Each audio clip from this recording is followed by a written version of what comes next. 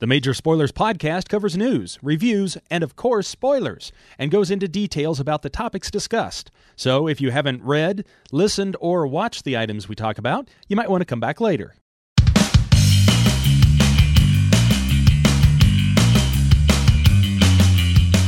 Hey everyone, welcome to another issue of the Major Spoilers podcast, the podcast for pop culture and comic fans.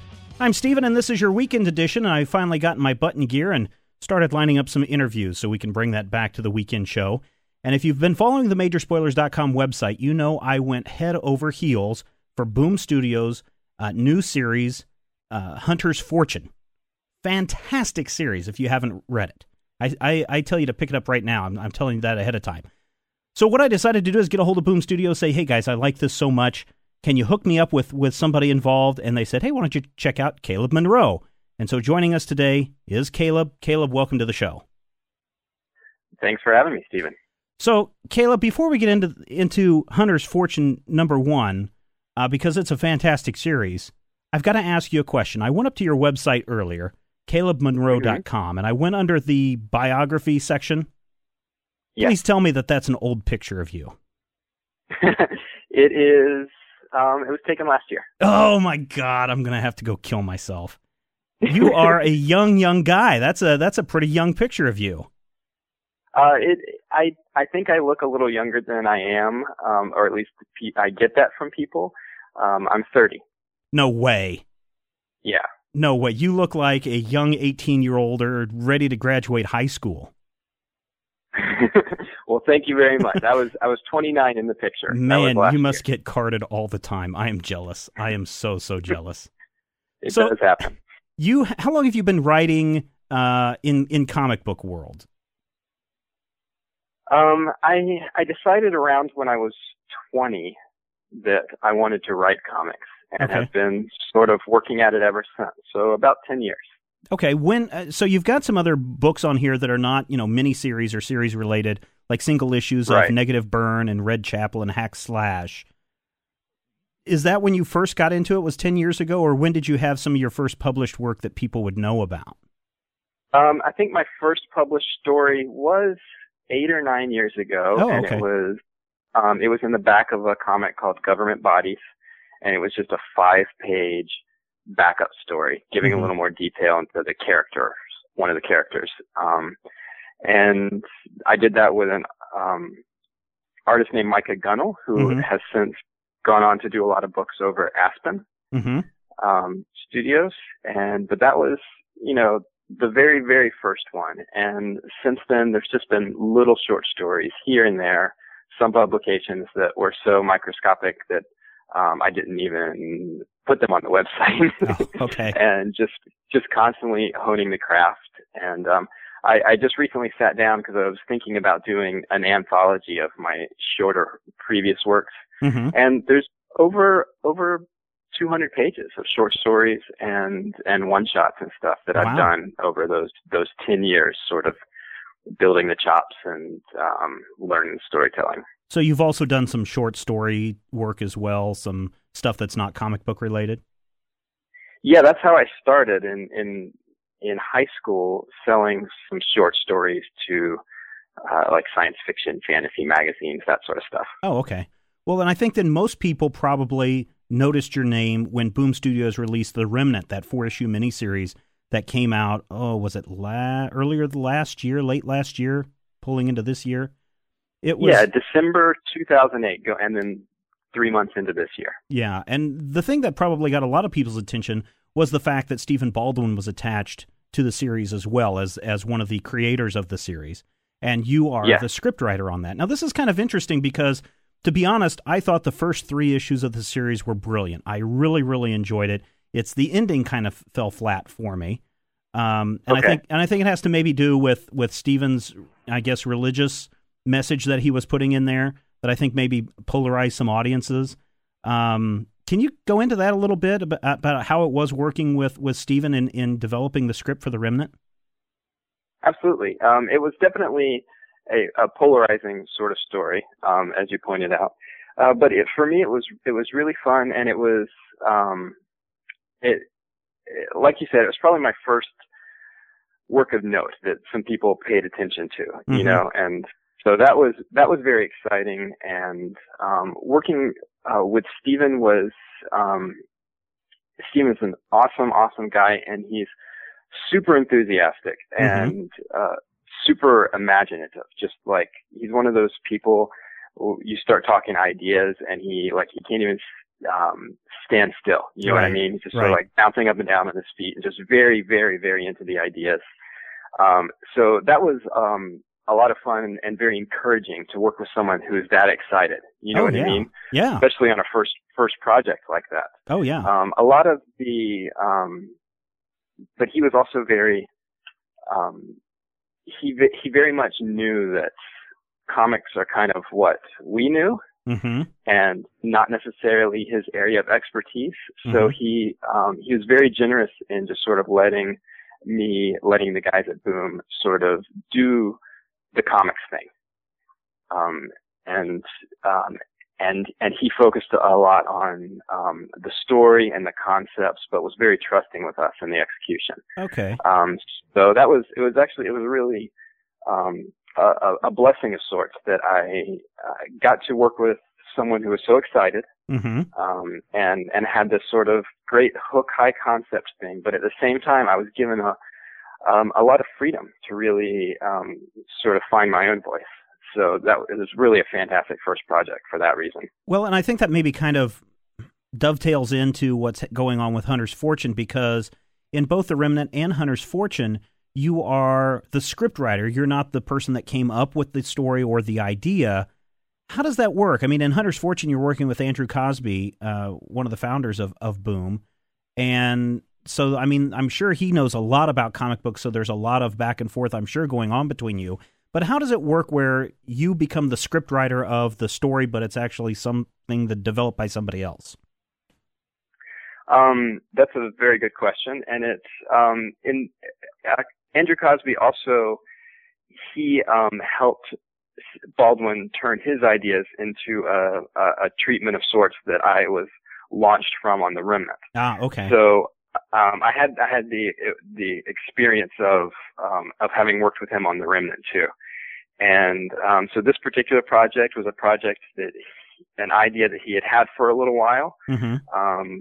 And they decided it was time to turn it into a book. And Matt Gagnon, who is managing editor at Boom, but he was my editor on Remnant,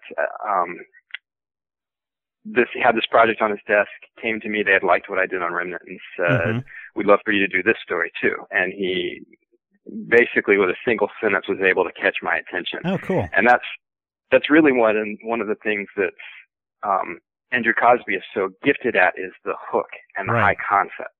So what's the hook? What's the hook that got you? The hook that got me, I kind of disapprove of this method of selling it in public, but it was a very quick shorthand manner that the editor was able to get me. And that is it's like this plus this formula. Oh, right. and so Matt came to me and said, it's like Indiana Jones plus Chuck. Oh, okay. And that caught my attention. I was like, that's interesting. I definitely can have some fun with that. And so I get like a detailed treatment from Andrew, and then based on that, I create a breakdown over the 4 issues, and then get feedback from Andrew, get feedback from the editors. In this case, my editor is Bryce Carlson. Right. Over at Boom. And then based on that feedback, keep honing the sort of 4-issue breakdown and sort of getting that to us. But once we have that to a state where we're all, Cosby has had his say, and and it's based on his ideas, and we've reached a point where the 4-issue breakdown, everybody's happy with that, and the editorial likes it. And then at that point, we pretty much have covered all the broad strokes, and then I'm given free rein to sort of just go in there and turn that breakdown into a script to breathe life into the characters. And of course, everything goes back through editorial, goes back through Andrew. But just like The Remnant, I've been blessed in that the guys at Boom have been liking what I've been doing, so I've continued to be able to have a lot of fun and a lot of creative freedom doing it. Oh, that's very cool. So when Andrew develops the treatment and it's handed off to you, are we talking about a 5-page treatment? Are we talking about an 80-page treatment? I mean, how many pages does the treatment cover, or is it just a simple paragraph? It is. It is. I think this one was probably about 10 pages. Okay. I don't know for sure right now because I don't have it in front of me, but it was pretty substantial, and it reads a lot like kind of a treatment or pitch document, I guess, that you would see for a television show, right? Which is, Andrew's got a background in TV, co-creator of Eureka and all that sort of stuff, right? So he manages to really put enough ideas in there to launch so many stories to come. Like I said, he's so gifted at that hook, that high concept, and those powerful ideas, and he can just stick a sentence in the treatment, and you're like, wow, I could do a miniseries with that one. Oh yeah. Yeah. So the interesting thing then comes again, as I'm trying to, and I'm sure our listeners are kind of interested in the writer's perspective of how this is developed. When you're doing your own stuff, you have complete freedom to do whatever you want, however you want. But in this kind of a situation with both The Remnant and Hunter's Fortune, you're kind of writing to something that's been given to you. Here's the roadmap. Make sure that we get from point A to point B to point C. Are you still able to throw in a lot of your own creative concepts and ideas into this? I am. It is. It's an interesting balance, and I think it actually can be a really good thing for sort of a up and coming writer like myself to be working on other ideas and to sort of have that editorial oversight for a first couple projects like this, because it takes you out of your comfort zone. And there's things that I'm doing in Hunter's Fortune and things that I did in Remnant that they don't fit necessarily with my own natural instincts. And if it was a book of my own, I probably may not have gone there with the story or with the characters or with the situation or the concept. But learning to go into this sort of foreign concept and bring my own sensibility to it and essentially really stretch myself as a writer has given me a lot more confidence. After doing Remnant, there were some things that I was trying to really wrap my head around on this. We were doing a number of rewrites as I was trying to get just the right tone, just the right pitch, just the right, sense of characters. And there's always times in the writing process when it gets a little frustrating because you want your first draft to be perfect. Right. And of course it never is. Right.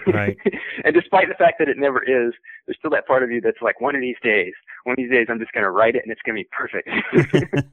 And so there's always some frustration in that, but I think ultimately having to stretch myself and learn to be comfortable in situations or scenarios that wouldn't come naturally to me have made me a better writer. So that's been a really interesting process to go through. Then what is the length of time then that was spent from the time that you were brought onto the project until this first issue hit 2 weeks ago, last week, a week and a half ago, I guess? I started working on the breakdown in June. Oh, okay. And wrote the first issue in June as well.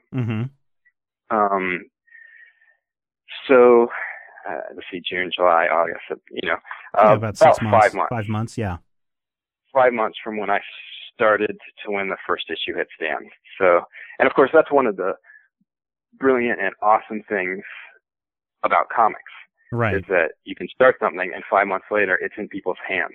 Oh yeah. There's almost no other medium where that applies, except for maybe web comics or writing short fiction for the web or whatever. It can be even more immediate, but as far as printed objects, that's about as fast as it comes, Oh yeah, I agree. I think it's so cool that it's that short of a process.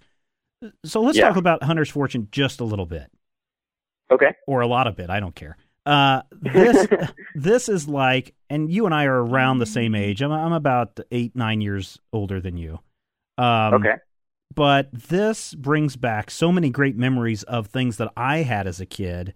And I'm sure a lot of the readers that are reading this series, it brings back that sense of an adventure of, what if?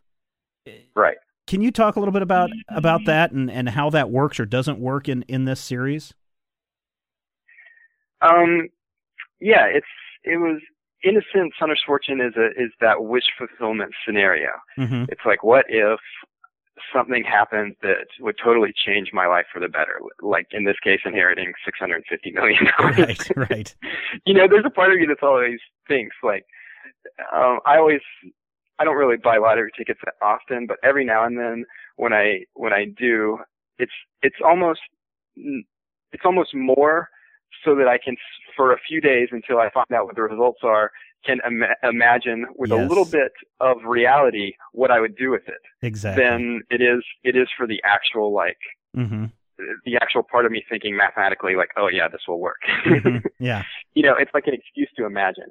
And Hunter's Fortune is that same thing. It's an excuse to imagine, what would I do if I was in this situation? And I think all of us can identify with that. Yeah, impulse. on some level. Happen? Yeah. But then also there's a part of us that wants it to be fun too. You know what I mean? Oh yeah. Not like, what if I inherited $650 million and then I had to go through probate court and then I had to worry about my investments and the taxes would be a real bitch. And you know what I mean? None of us wants to go there. And so making it an adventure and making him have a second wish fulfillment in a sense, and having to be this kind of Indiana Jones character and have to discover this treasure that no one has ever been able to discover, and for that to be the key that unlocks the treasure for him, it's like wish fulfillment on top of wish fulfillment, which I think just makes it really fun. Well, and you picked Andrew picked a huge, I don't want to say MacGuffin because it is actually a physical item that he has to obtain by the end of the series, but to find Excalibur, King Arthur's sword, that's kind of like, the first Indiana Jones movie. You're going to go out and find the lost Ark of the Covenant. I mean, that's got to be a pretty big task to jump on board as both a writer and, making the story somewhat believable. Yeah, it was, it took a lot of research. More research on this than anything I've ever done before. Mm-hmm. Trying to find all the legends that I could about the sword and sort of reading about all the characters, all the Arthurian legends, how it changed over the years, and just trying to really, really, really dig into the facts and find those obscure trails that lead to some very interesting situations and obstacles and clues to follow for our characters, but at the same time are based in some reality, mm-hmm. And have that sense of authenticity. And so there was a lot of research, but even the research ended up becoming fun. And I ended up reaching my own conclusion about where Arthur's final battle was, and where the legendary Avalon was, and the Lady in the Lake and all that sort of stuff. And then I got to put all of that into the comic, So is this the answer of your theory is in the book, or did you go a different direction on that? The answer to my theory, location-wise, is in the book. Oh, okay. We don't want to give anything away. The reality has been enhanced a little bit for the sake of the adventure. But okay. All right. But yes, it is all in there. Okay, we don't want to give anything away just yet because, man, I'm having already too much fun off the first issue, and I want to read the other four, or the other three. This is a 4-issue miniseries, which in itself, after I read the first issue, I emailed Chip Mosier, who's the PR guy over at Boom Studios, and I said, Chip, please tell me that there's a sequel to this around the corner, and he's like, no, I'm sorry, this is only a 4-issue miniseries. Have you begged and pleaded to say, come on, there's more adventures that are ahead for these guys? There definitely are more adventures, and I think the power of whether there's a sequel really is in your hands and the hands of the people that are listening to this and the hands of the people that are enjoying the book, because if enough people love Hunter's Fortune and jump on board, then Boom is like, okay, well, people really loved this. Then we can give them a second one. And you see that happening with The Unknown. The Unknown, yeah, that's what I was going to say. Which just started a second. It was a 4-issue miniseries, but it's now in its second 4-issue miniseries. Obviously, I'm no Mark Waid. so the chances of having that same appeal and numbers and stuff are less. But I think that a lot of times as readers, and I also work part-time as a retailer, so I get to see this at the ground level. Right.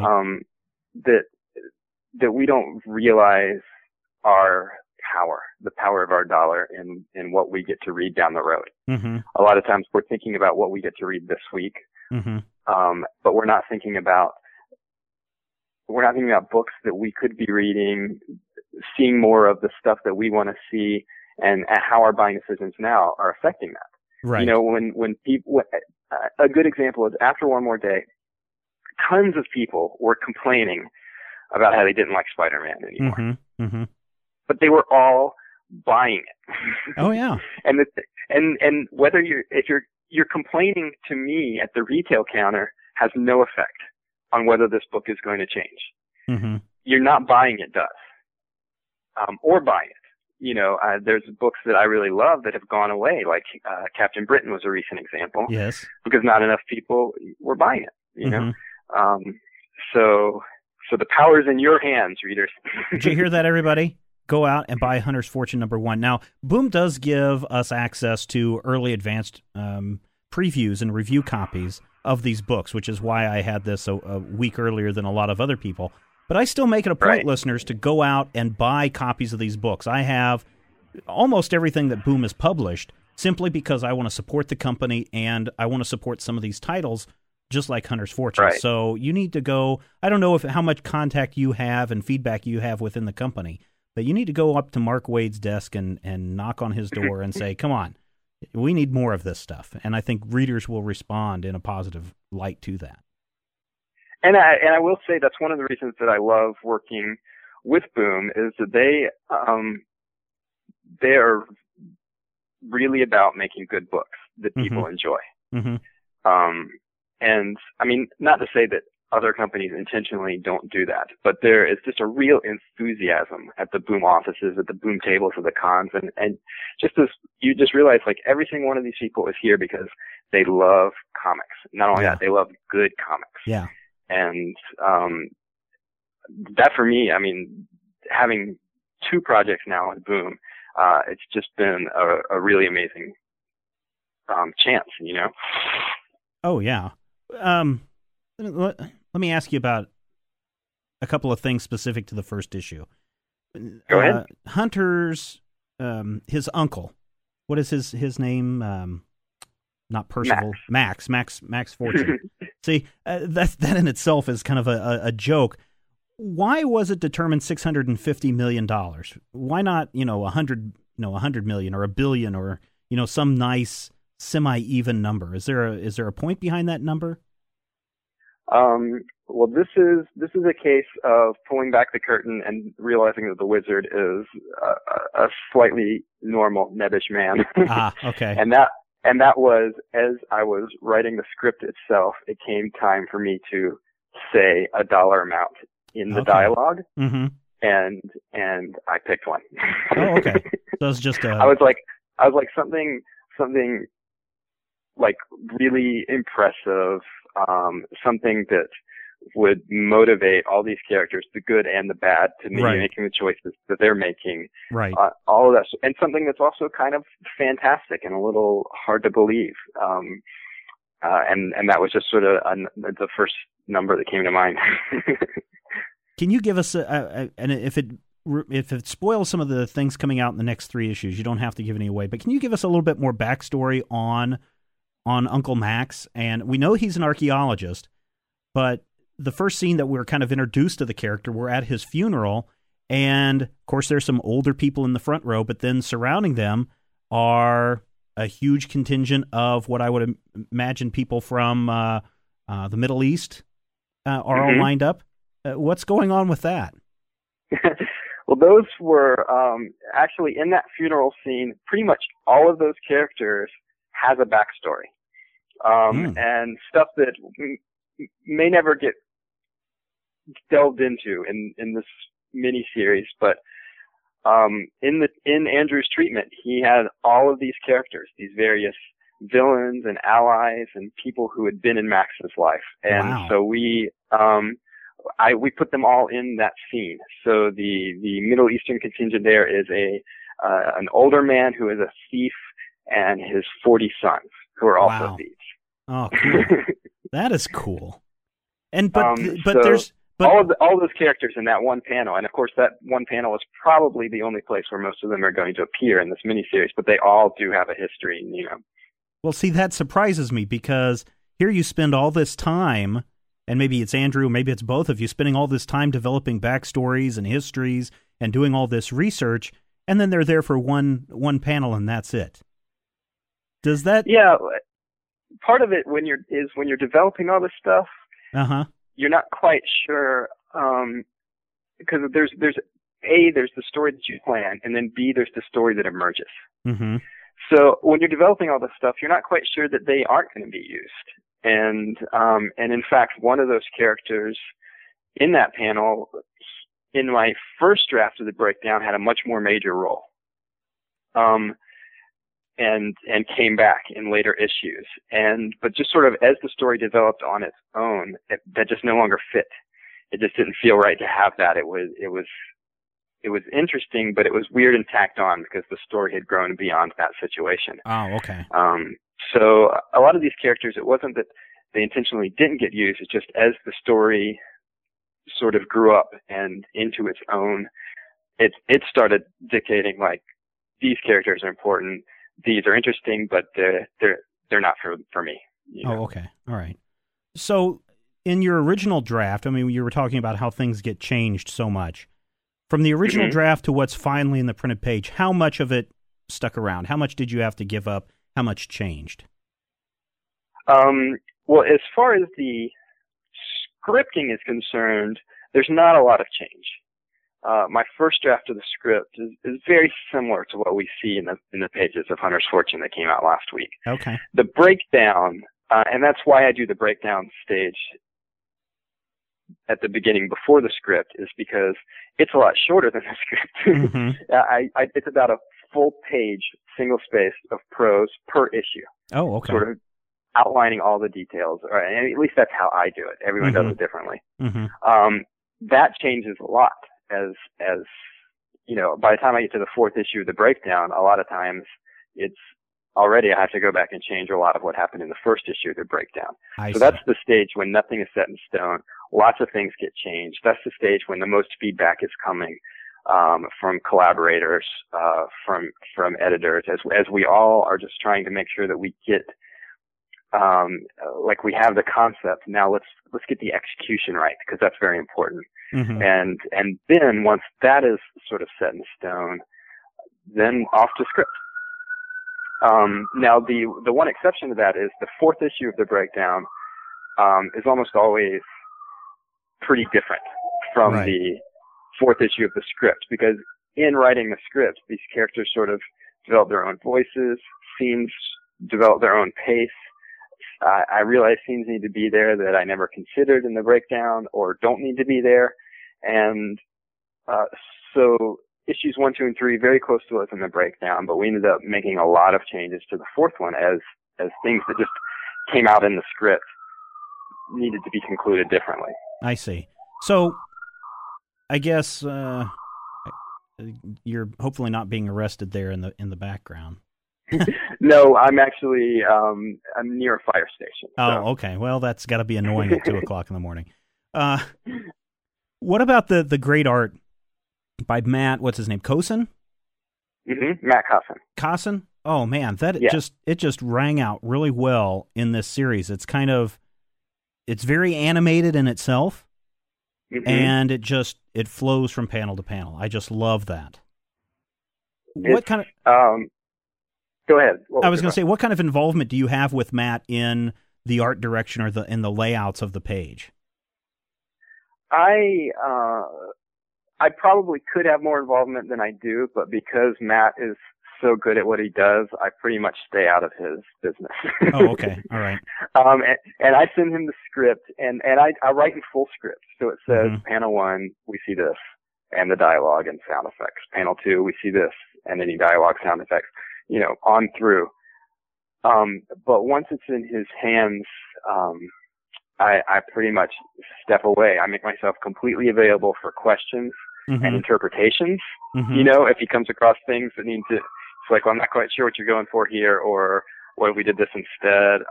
I like to be available for that, but one of the advantages of collaboration is being able to rely on the strengths of people that are stronger than your strength in that area. Right. And as cool as the page layout may look in my head, Matt usually goes much better. That's his real strength, is that visual and those layouts and those characters and their expressions. So, and it depends. It's different with every artist, but Matt is extremely capable, and so I pretty much try to stay out of the way. And that is another reason that I love working with Boom is twice now they've paired me with really amazing artists. Oh yeah, it was Tedesco on the Remnant. Yeah, he did a great job there too. And it was even like a year ago, or maybe even more, a year and a half ago, Matt Cosman did a couple stories in Zombie Tales. And I can't remember if it was the first or the second one of those. When it came out, I was talking to my Boom editor that week, and I was sweating him for Matt's contact information. I'm like, this guy is awesome. This guy is, I've got to work with him. Do you guys have anything planned for him right now? Maybe I can get his email. We can just do a short story. I won't mess up any plans. You guys, cool. You know what I mean? I was just sweating him hard, and he was like, I'm sorry, I there's plans.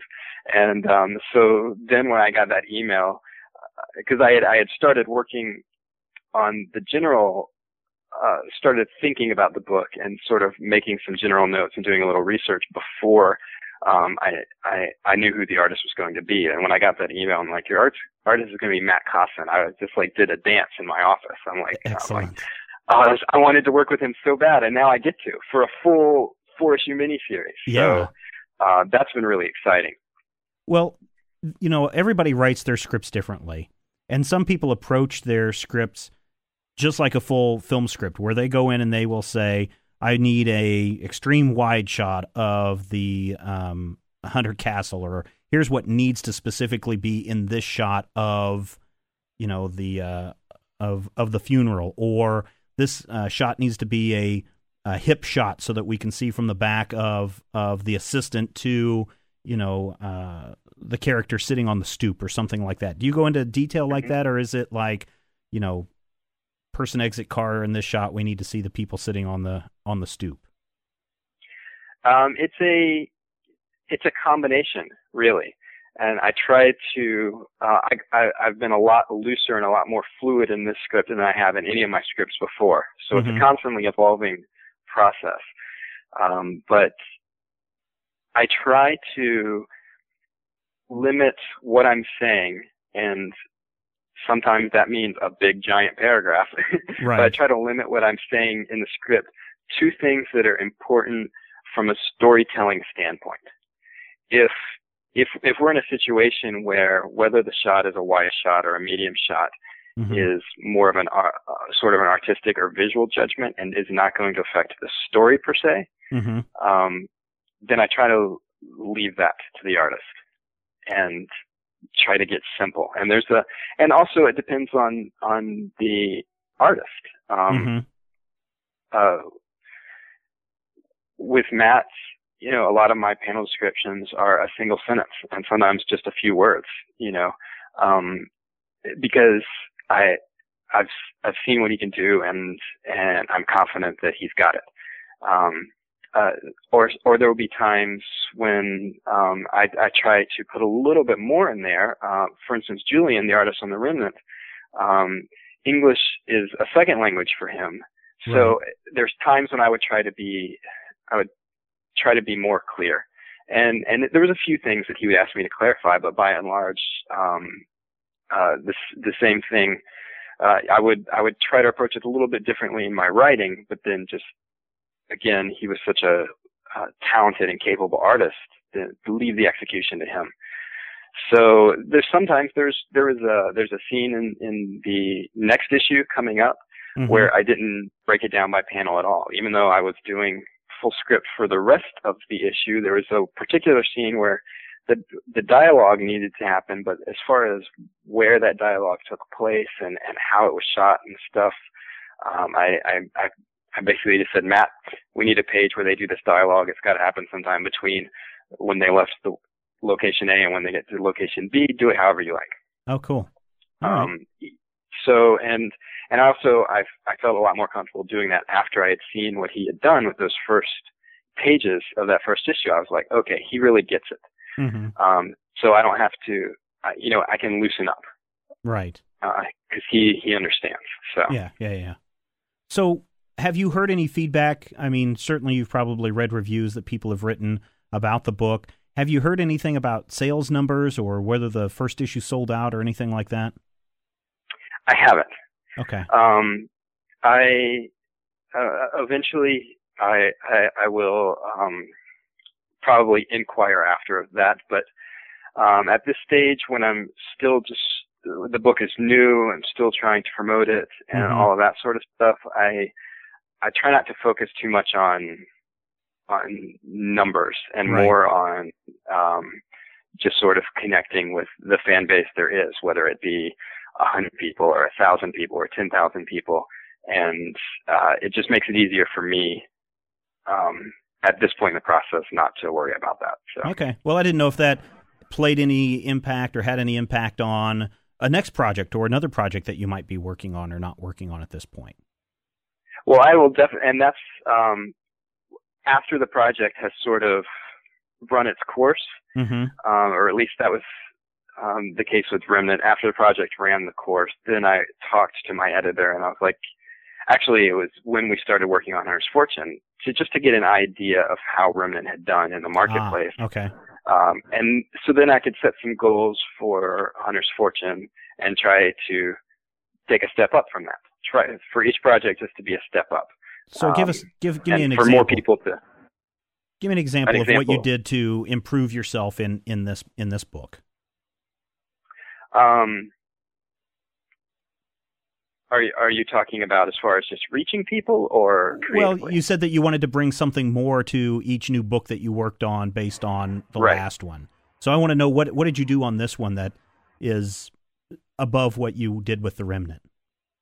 Well, I think there's kind of two paths there. One is the sort of the business path and making people aware of it. And what I did this time that I didn't before is we really worked on having a completed preview PDF, not the entire first issue, but a good chunk of it that we could send to retailers when the book was still in previews. Okay. And making calls to retailers, talking to them about the book, sending them the PDF.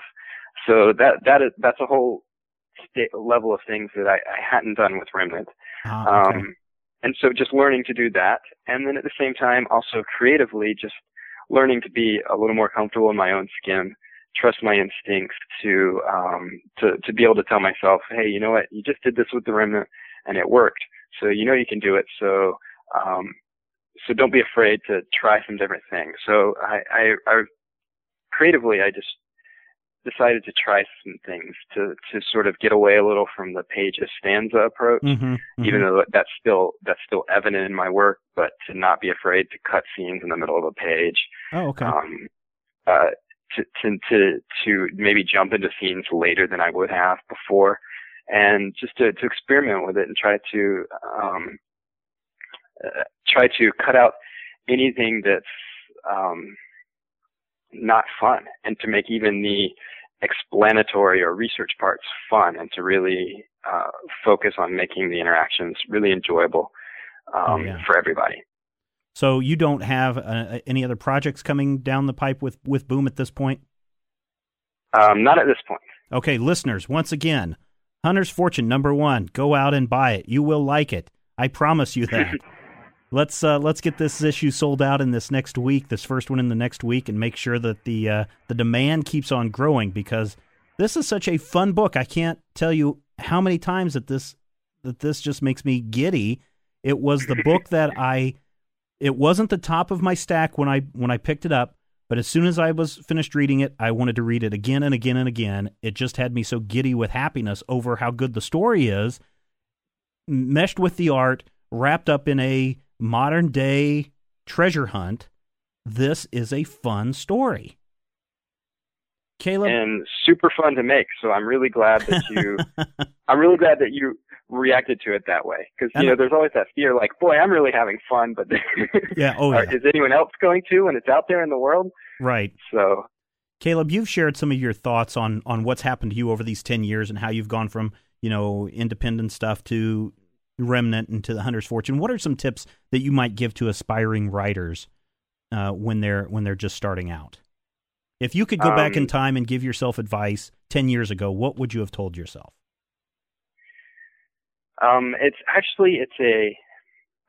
would give you a pretty simple formula, but it's not exactly simple to execute, if that makes any sense. Okay. It's very easy to grasp the concepts. And the idea is, number one, meet as many kindred comics souls as possible. And whether that's fellow creators or the interns in the offices or fellow readers, artists, fellow writers, any of that, just make friends, have fun with it. Remember why you're trying to get into comics. Right. Because you enjoy them. Number two, make as much as you can. Even if you're making short stories that are just going up on the website or whatever, make something that people can read as a comic, whether it's a mini comic, a web comic, a self-published, or you find a publisher or an anthology to put something in. Constantly be making something. And then constantly make sure that all those stories that you're writing are being read by all those friends that you're making in the first step. Okay. And then step number three is just be patient, because eventually those out of those friends that you make, there will be someone who will have a chance to give you an opportunity, and they will be familiar with your work because you've been making it all this time, and they have read it, and they will believe that you're capable of the opportunity, and then there you have it, your open door. It's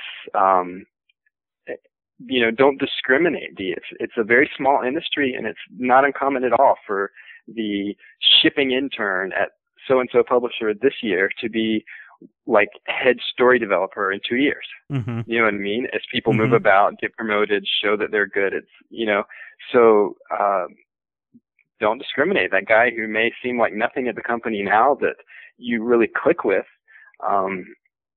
could be the guy who's giving you work in a couple of years. So, just keep making stuff, keep making friends, and make sure that all your friends are reading what you're making, because again, it's a pretty small industry. Yeah. And, you'll constantly be running, if you're doing that, you'll constantly be running into people, even people that you may not know yet, who are familiar with your work. Mm-hmm. And, which is always a good place to be in as a creator. Some excellent advice. Caleb, I want to thank you for your time. I know you're busy, but I really want to thank you for coming on the show, talking about Hunter's Fortune #1. In stores now, hopefully not for too much longer because it'll be sold out. Let's get that second printing, people. Yes, let's do that. So, Caleb, I want to, again, thank you so much for taking the time to talk with us today. Thank you very much for having me. I've really enjoyed it, Stephen. Excellent. All right. Thank you, everybody, for joining us and downloading this episode, and please share it with everybody else. Don't forget, next week, we've got episode 150. Man, I can't wait for that. So until next time, I'm Stephen Schleicher. Remember, we know that you love comics, and we do too, and we will talk with you next time. If you have any questions, comments, topic ideas for future shows, or would like to sponsor a show, send an email to podcast@majorspoilers.com. Visit Major Spoilers at majorspoilers.com and be sure to check out the Major Spoilers Forum. You can also follow Major Spoilers on Twitter at twitter.com/majorspoilers and on MySpace at myspace.com/majorspoilers. If I had the X-ray vision of a Superman, I could save a few bucks and stand around and read through the covers of the comics on the stand. But although every other page would be backwards, I suppose I could still read the evens and the odds. Well, I don't know. Guess I haven't thought this all the way through. Plus, as soon as the comic book store guy knew, they kicked my butt out on the corner. What a major spoiler. What a major spoiler.